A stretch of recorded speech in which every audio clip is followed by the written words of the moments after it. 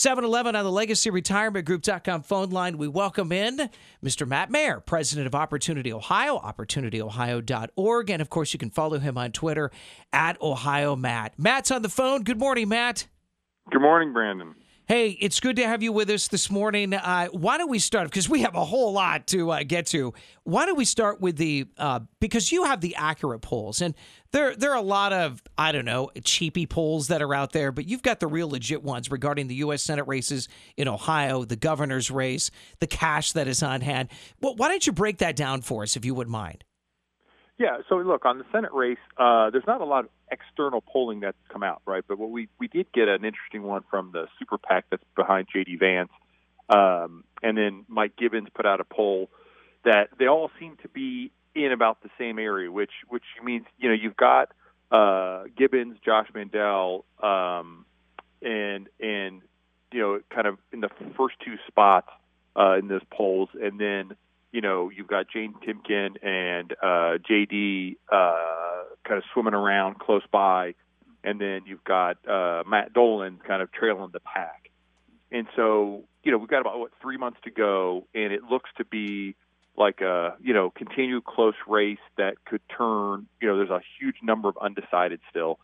Cash on hand. The interesting thing there is, Matt Dolan has the biggest cash on hand position because, he put $8 million into his own campaign. His parents did a couple million into a PAC supporting him. So, he's got over $10 million to spend if he wants. And what's interesting is his $8 million wasn't a loan. It was a donation. So he can't get that back. So that's money he's going to spend one way or the other, in the federal race in Ohio. So that makes it interesting. The other ones are all kind of in the clustered, 4 to 6 million cash on hand, which just means we're going to have a pretty competitive primary in the last 3 months where they're going to go up on TV at some point and stay on TV then for the remainder of the primary. So the big question becomes, what does Trump do? And, word is he's going to endorse. There was a piece came out earlier in the week that he clearly does not like Josh Mandel. I saw that. Creepy. Yeah, I think he's creepy and weird and has some, a lot of, I think that's hilarious. Personal life that is problematic. So that puts it into is he going to endorse Jane Timken? Is he going to endorse Mike Gibbons? Is he going to endorse J.D. Vance? Really, those are the three viable ones left. And any one of those individuals gets his endorsement. My guess is that seals the race. So that's the big question in that race as of now. By the way, Matt, what's the story behind Bernie Moreno? He had a conversation before he decided to drop out with Trump. Is that what happened there? Yeah, I think he probably got told by Trump he wasn't going to get Trump's endorsement, nothing personal kind of thing. And I think he didn't raise money that much in the second half of the year. Looked at the bottom line and said, is he willing personally to do what Mike Gibbons has done, which is Mike put in $11 million of his own money. Was Bernie willing to do that? And I think he clearly made the decision he wasn't, and he knew without that he just couldn't be competitive. So I think he probably made the right decision and pulled out of the race, now versus waiting another month and let the bleeding continue. And so we'll see what happens here in the next couple months. But if Trump gets in, that's going to be the game changer. Matt Mayer, president of Opportunity Ohio, OpportunityOhio.org. Also, our political contributor is with us. By the way, if I may, real quick, this story that came out about cryptocurrency with Mandel, did you see that? And why is that an issue at all with us as Ohio voters? He says pro-God, pro-family, pro-Bitcoin. Yes, less than a year when he was the state treasurer, allowing Ohio businesses to pay their taxes with Bitcoin, they had to disband the system because Mandel broke state law. And I think like a handful of people used it, so it wasn't that big of a deal. So to me, it's kind of like somebody trying to look and do something impressive, and at the end of the day, it was probably too clever by half. Yeah, as a voter like you, Matt, I'm just like, can we stick to the issues that I care about? Don't care about Bitcoin. I care about gas prices. I care about things costing a lot. Let's get back on track, Mandel. Care about jobs and wages. Yeah, care about. Yeah. And speaking of that, I just saw the ad with DeWine and Husted, and who took out that ad with Intel? Was that Intel? Was that the campaign? No, that's a PAC supporting DeWine Husted, and okay. If people want to see the ad, it's up on my Twitter feed at Ohio Matt, where it's this very expensive trifold, very large 8.5 by 11 that is just kind of like all about, thank God for Mike DeWine because of Intel. And I just think it's unseemly. I mean, the ink's barely dry on the deal, and they already had a campaign piece hit mailboxes, and it must have gone to a million plus voters in the state. So it just seemed to me to be, it raises the question, Brandon, of did we commit over $2 billion to this deal because DeWine Houston wanted to seal their reelection, and that was the way to do it. I mean, you can imagine the conversation happening of, we got to make this happen.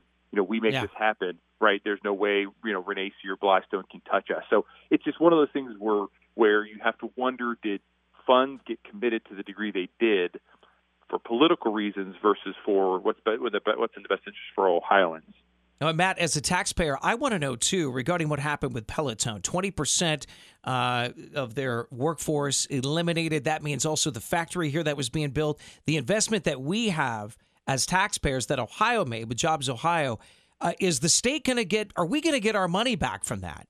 No, I doubt we do. I mean, this is now the second real big kind of, quote, win that Jobs Ohio threw out there. There was the cracker plant over in eastern Ohio, and then now there was the Peloton plant. Both of those have gone nowhere. We spent tens of millions, at least maybe $100 million or so of those funds that are now gone, and we don't have either of those things. And so this is where it's got to be a warning sign for this Intel piece, because, again, Brandon, you hear me talk about this. I wish our policymakers would spend more time creating a broad-based environment in Ohio where we are attractive on a number of scores versus having a group like Jobs Ohio pick winners and losers. Because, again, we've talked about this before, the winners always seem to be in the Cincinnati, Columbus ellipse, and the rest of Ohio doesn't get much to go with it.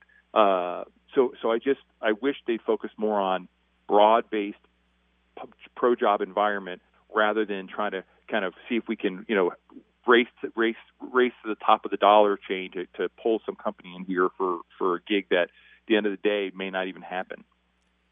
The drama inside the Republican Party, Matt, continued yesterday with Donald Trump slamming Senate Minority Leader Mitch McConnell. Trump saying that McConnell didn't speak for most Republicans when he condemned the RNC for censoring two House Republicans that are on that January 6th panel. Meanwhile, he said, just a couple of weeks ago at a rally, if he's president again, he will raise funds for 1/6ers, or he'll pardon those who were part of the riots and who broke into the Capitol, which is, I got to be honest with you, it was a bit absurd. But you had a different thought on that. Yeah. I mean, my take on that is, okay, so that requires, the Republicans to get behind Trump again in 2024 with the hope he wins. That then, again, we're talking about the folks who didn't hurt police and didn't do any damage to the building that are being bankrupted by the Department of Justice and the Biden administration, and they're going to get pardons. And it's kind of like, oh, so once again, they got to show up for Donald Trump in order to get to that pardon. My thing is, the man just announced that they raised $122 million sitting on this war chest.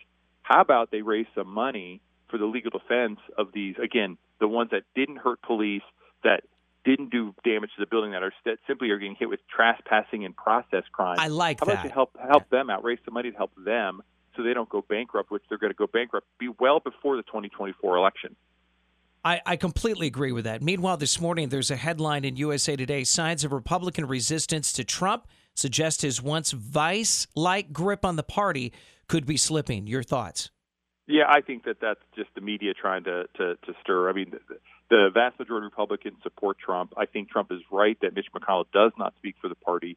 But look, Mitch McConnell is like the classic establishment politician. And my guess is he realizes he's not going to be majority leader if Republicans take back the Senate next year. And so he probably now feels free to essentially be as critical of Trump as he wants to be, to say what he wants to say. But at the end of the day, Liz Cheney and Adam Kinzinger, who are on that 1/6 committee, they're not being censored because, they said stuff.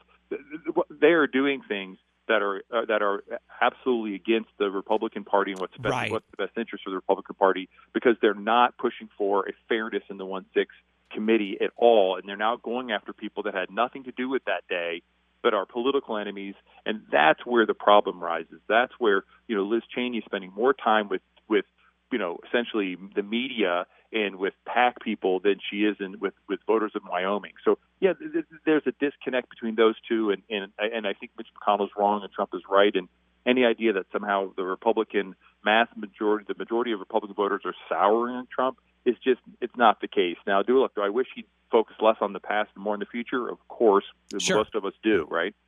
Yeah, absolutely. Hey, 30 seconds. I got to be quick about this. The National Archives asking the DOJ to probe Trump's handling of White House records. I realize there's a process, but when you do a little deep dive, there was really nothing sensitive in these records, it looks like, Matt. Help us understand that.